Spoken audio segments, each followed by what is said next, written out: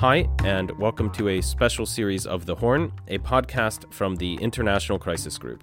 I'm Alan Boswell. And this is Eastern Africa's Jihadis, produced in partnership with the Friedrich Ebert Foundation, or FES. Over 5 weeks, we're exploring the roots and spread of jihadism across the Eastern African coast, from Somalia to Mozambique. Today we have Dr. Adriano Navunga, a political science professor and executive director of the Center for Democracy and Development in Maputo, to discuss with us the growing insurgency in northern Mozambique. Dr. Navunga, welcome to the podcast. Thank you. So when did you first start hearing of the trouble brewing in northern Mozambique, in Cabo Delgado? Oh, that was almost 4 years ago, when the first indications that there were strange movements in the area. But I think those first indications were not taken seriously. They were neglected until the first attack, it hit Musimbo da Praia town. Yeah. And what do we know about the group of militants and how and why they formed? More information is gradually starting to surface as to who these people are.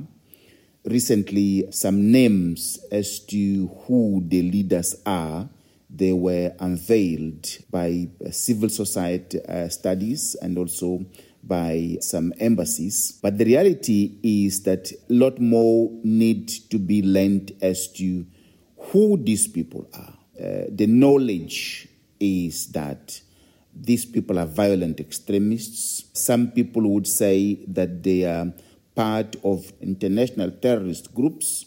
In our view, these are local people that have become extremists in response to the ecosystem of governance of extractivism in the Cabo Delgado area.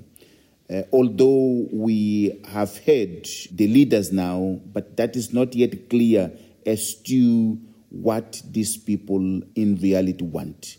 So you've described so far a conflict, which you said you just started really hearing about it about 4 years ago. So it's definitely younger than many of the other conflicts in the region. And there's still a lot, I think, unknown in terms of its leadership and who it is. You were just in Cabo Delgado. Can you tell us more about that area of the country and what's the relationship of the people there with the national government in Maputo and their own leaders in that area? Cabo Delgado and Pemba in particular, unfortunately, it has become a war zone. It is home for the third biggest bay in the world. It's a beautiful area, but now it's Mozambique's biggest humanitarian crisis. What we see in terms of governance is that the government, on the one hand, is unable to meet the basic needs of the people.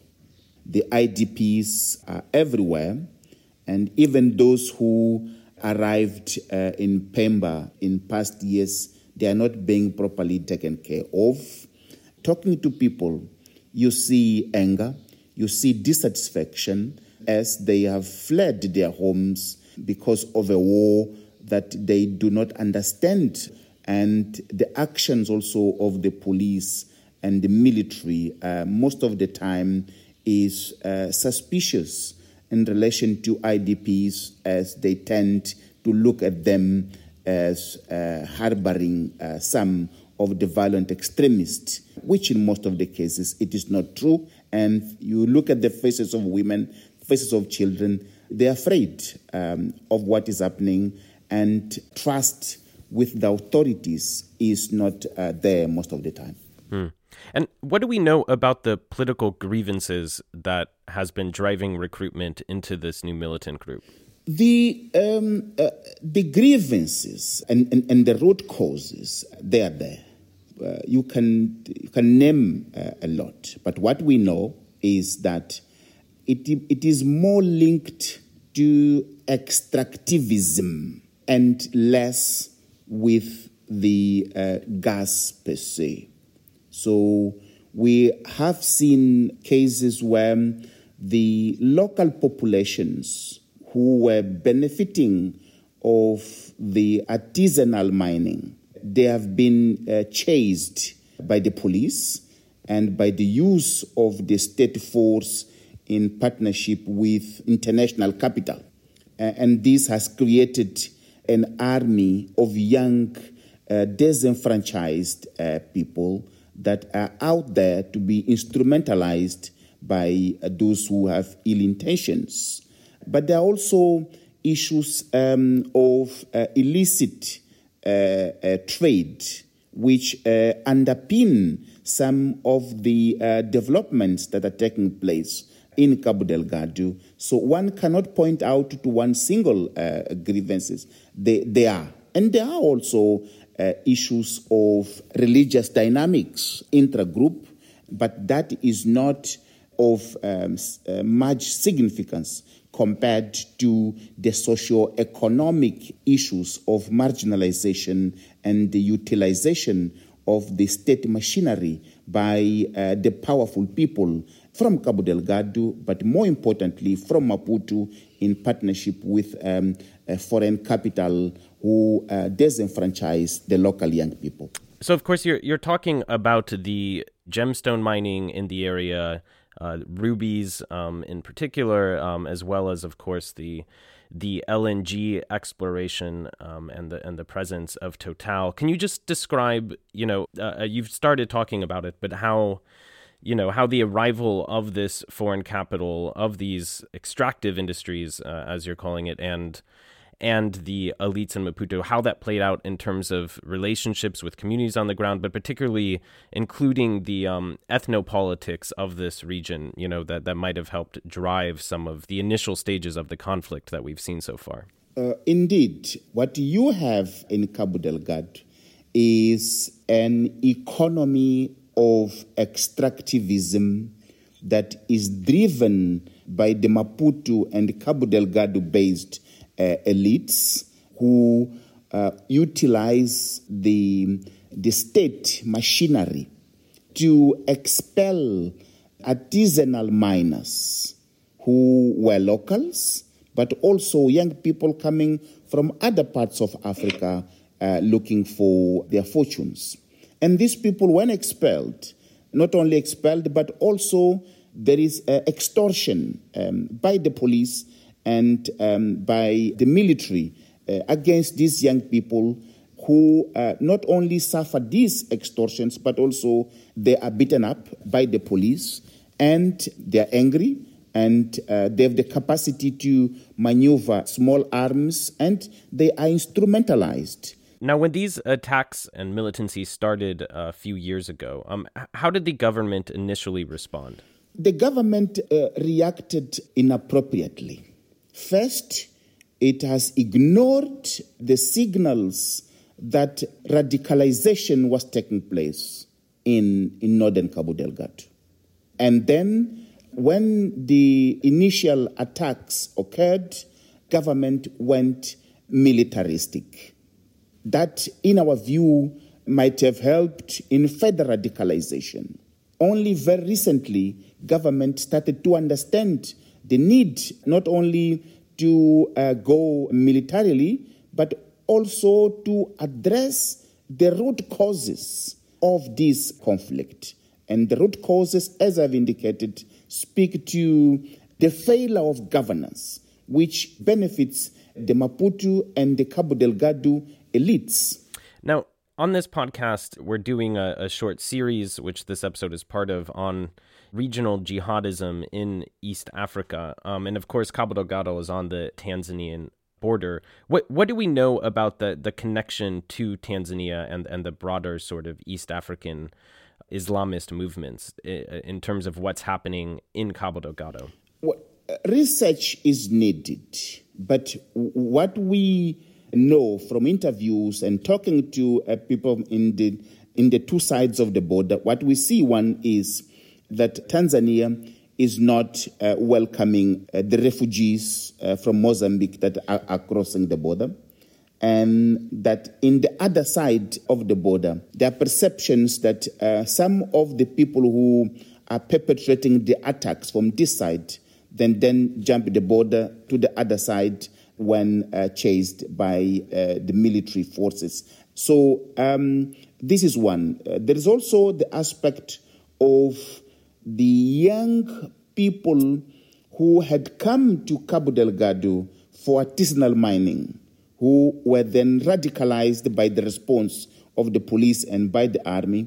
And these are coming from other parts, particularly from the Great Lakes. And so the reports from some of the IDPs, they suggest that they are not only Mozambicans, but they are young people from other parts of Africa, particularly from this area, who are part of the violent extremist organization in northern Cabo Delgado.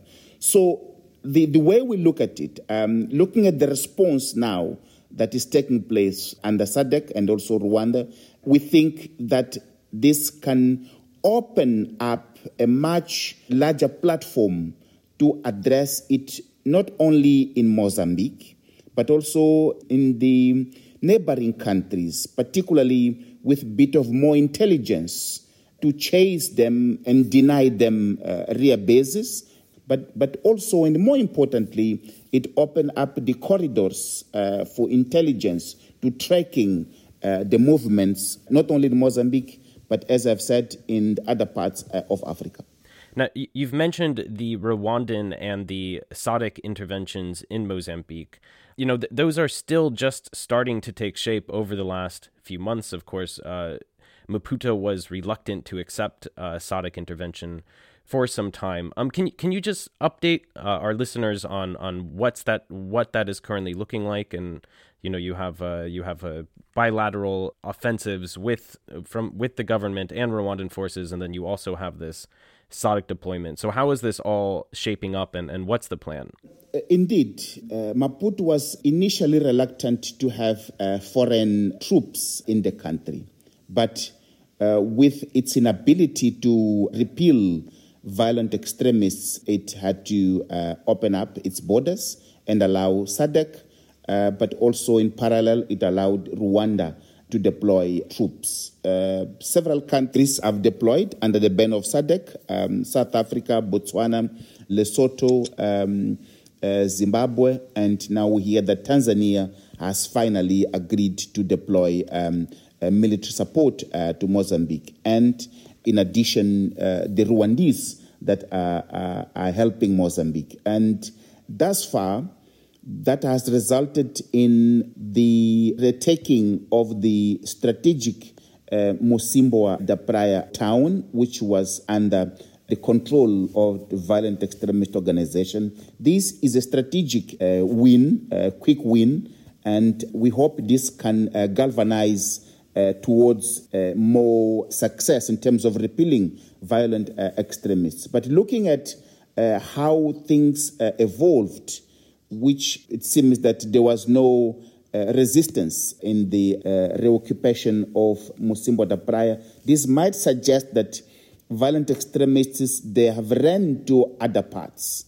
It's not that they are being defeated, but they have run to other parts, suggesting that they might be organizing themselves in other parts. So this suggests that a mid to longer term military support, which it should also take into account the issue of capacity building of the Mozambique army, and in parallel addressing the root causes while also tackling the issue of humanitarian assistance, which should not be neglected by the apparent military success.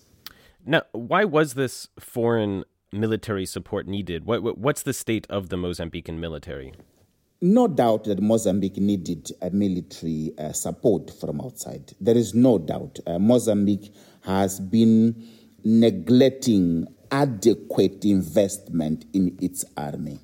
And preparing an army of a huge country like Mozambique, it takes at least half a decade, because it's not only about acquiring the equipment, it's also recruiting people, equipping people, and getting them ready for this type of conflict, which is violent extremism. So Mozambique was not prepared, but has been reluctant politically to invite at the early stage of the conflict, and this was a mistake. And also the issue of control of this influx of foreign military support, it's an issue. So the overall governance of this military support is indeed important, because in other parts of Africa, while different countries coming to support militarily, it might have helped in the short run, but in the mid-long run, it results in problems.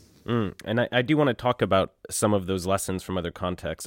First, though, what do we know about why Maputo invited Rwanda in separately from SADC, and what is that dynamic moving forward in terms of how these different forces from different countries under different mandates will work operating up there? This is something that we saw it with suspicious, and is problematic in terms of governance, because while SADC has a clear mandate to intervene in Mozambique, and we have been expecting any other military support from outside to come under the banner of SADC, then all of a sudden the government rushed to have Rwanda intervening in Mozambique. No doubt that they are successful thus far, but the overall governance of it, and also understanding as to why it was deployed outside the SADC framework, it might suggest that it is more inclined to protect the LNG areas and less the broader mission of supporting Mozambique fight violent extremism.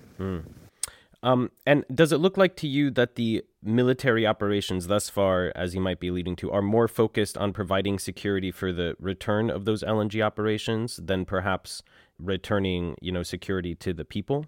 The current architecture seems to suggest that the Rwandese, they are more into cleaning the LNG area for the resumption of the gas operations, which that is really important.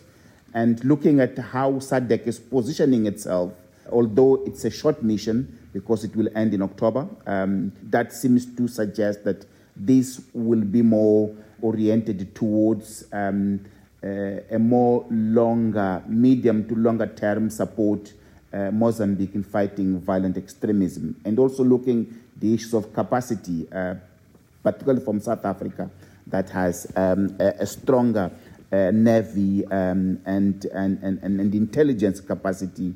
It suggests that, and it might result in people returning, but up until now, it is not clear that IDPs are returning to their homes of origin.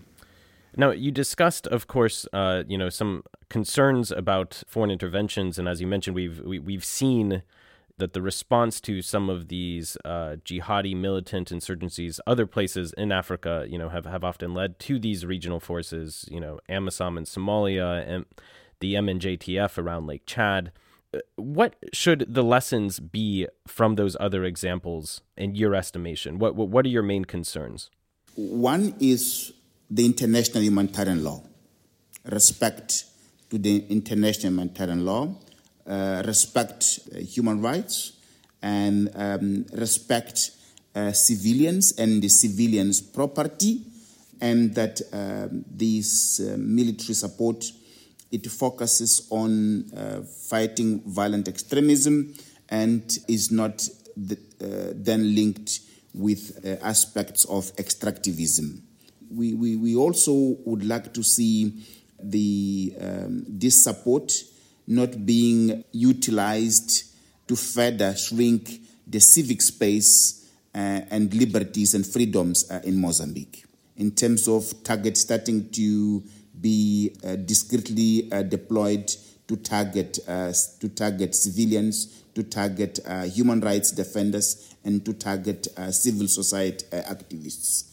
We also would like to see it time-bound, mission accomplished, and return home. In other parts of Africa, we have seen that similar supports then become reluctant to return home, and this then it starts to gain a life of its own. Interesting. And of course, I think one of the things that's very interesting about the conflict in Mozambique is that, like I said earlier, it does feel more in its infancy, perhaps, than some of these other conflicts, such as in Lake Chad and in Somalia and in the Sahel. And what we've seen there, of course, that it has been very difficult to root these out, and people describe these, often as forever wars now in terms of how they feel like. So I'm wondering, how do you see this being prevented in the Mozambique context? Perhaps there's an opportunity here, given that it may not be as rooted as other contexts, for maybe northern Mozambique to take a different path. So can you sketch us a path on how to get there, how to get a political resolution to this conflict? Indeed. There is one difference that we see with other parts of Africa, that Mozambique civil society is vibrant, is active, it's asking the right questions, and civil society in that context has been proactive in calling for dialogue as a way to sustainably solve this conflict.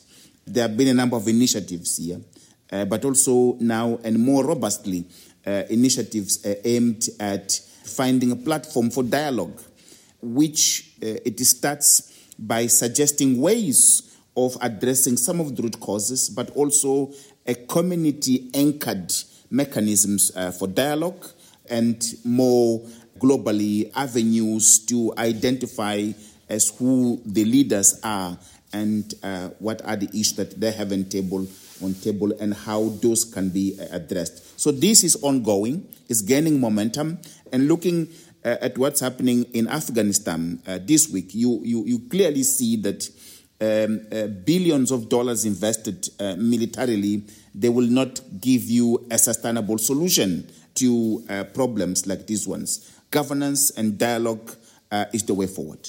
In your conversations with authorities in Maputo and in Cabo Delgado, do you see the appetite for this political strategy in addition to the military strategy, a desire for moving ahead with dialogue?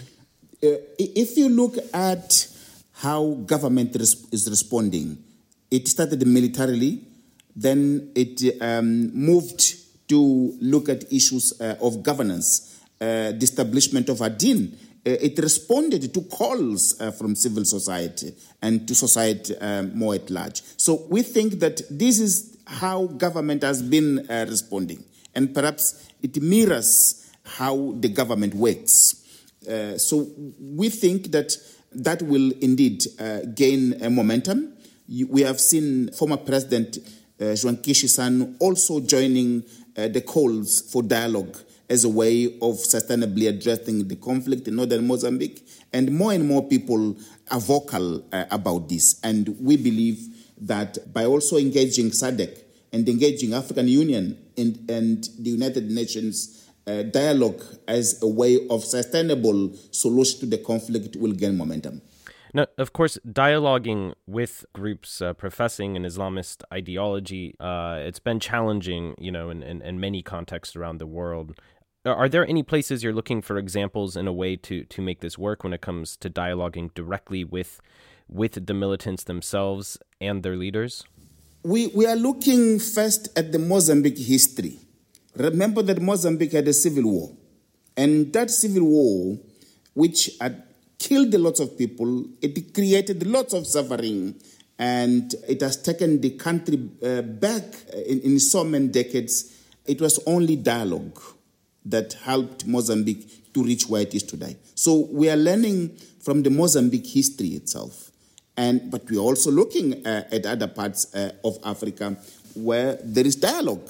It might not be open, but there is dialogue. In Nigeria, we are learning that there are paths and avenues of dialogue that are helping to mitigate the activities of violent extremist organization. So we think with all these and the recent events in Afghanistan, it can only give us confidence that dialogue is the way forward. And have you seen any roadblocks given the way that this is being tied into the global war on terror? Of course, the United States has designated the group in northern Mozambique as ISIS Mozambique. Have you found that designation towards the militants in northern Mozambique, that it's creating any obstacles towards dialogue, or do you think that the government is keen on moving forward with it? In the beginning, that was concerning that the United States has moved that direction. But now you will realize that there are more local organizations here who are gradually identifying who the leaders are. So we see that regardless of the labeling, locally, there are progresses towards embracing dialogue as the way forward. And more, listening to the authorities here, they are starting to use the concepts which suggest that dialogue in their policy discourse, it is becoming to emerge as the way forward.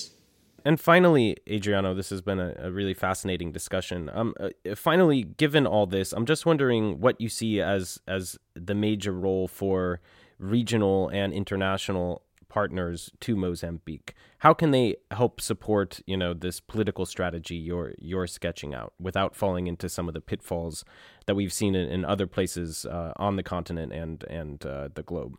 Indeed, the regional international community has a role to play, and that's a major role. Number one is that humanitarian assistance should remain a top priority. Secondly, is addressing the issues of socioeconomic development and inclusiveness, not only in the governance, but also in the outcomes, is key to preempting the root causes of this conflict. Only the international community, and particularly the regional forces and the neighboring countries, they can push that in supporting our agenda, which is a civic-driven agenda for this. So, but also it is the issue of having the neighboring countries, the regional force and the international community supporting a sustainable way of addressing the conflict, which of course should focus on Mozambique and not in Cabo Delgado, which is the spotlight, but it should be a regional approach, because if anything goes wrong in Mozambique, that will have a spillover in the region. So they need to be a coherent regional strategy response to the situation of the conflict in northern Mozambique.